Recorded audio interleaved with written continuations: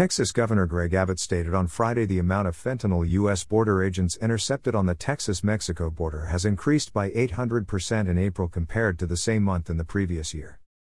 But I gotta tell you, there's a new dynamic about what's going on at the border that Americans need to know about, and that is increased apprehension of fentanyl coming across the border, Abbott said during an interview with Fox News. Yes, there may be people coming across, but there are dangerous drugs coming across the border. We had almost an 800% increase April over April of the amount of fentanyl that has been apprehended by the Texas Department of Public Safety, the governor said, noting that the amount of fentanyl intercepted is enough to kill every single person in the state of New York. What is fentanyl? Fentanyl is a powerful synthetic opioid that is similar to morphine but is 50 to 100 times more potent. Synthetic opioids, including fentanyl, are now the most common drugs involved in drug overdose deaths in the United States. In 2017, 59% of opioid-related deaths involved fentanyl compared to 14.3% in 2010.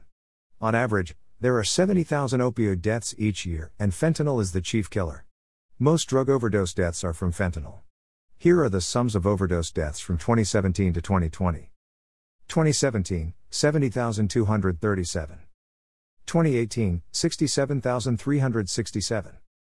2019, 70,630. 2020, 75,500. By how much will the eightfold increase in illegal fentanyl increase drug overdose deaths this year? Double? Triple? Governor Abbott says the amount of fentanyl illegally brought into our country over the now open southern border is enough to kill every single person in the state of New York. Our brave Border Patrol personnel are grossly overworked by the incessant flood of humanity over the border, here by invitation of President Joe Biden. They are changing diapers and now doubling up as trash collectors.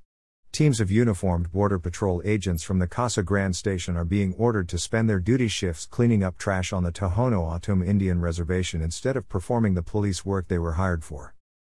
John White. Rockwall, Texas.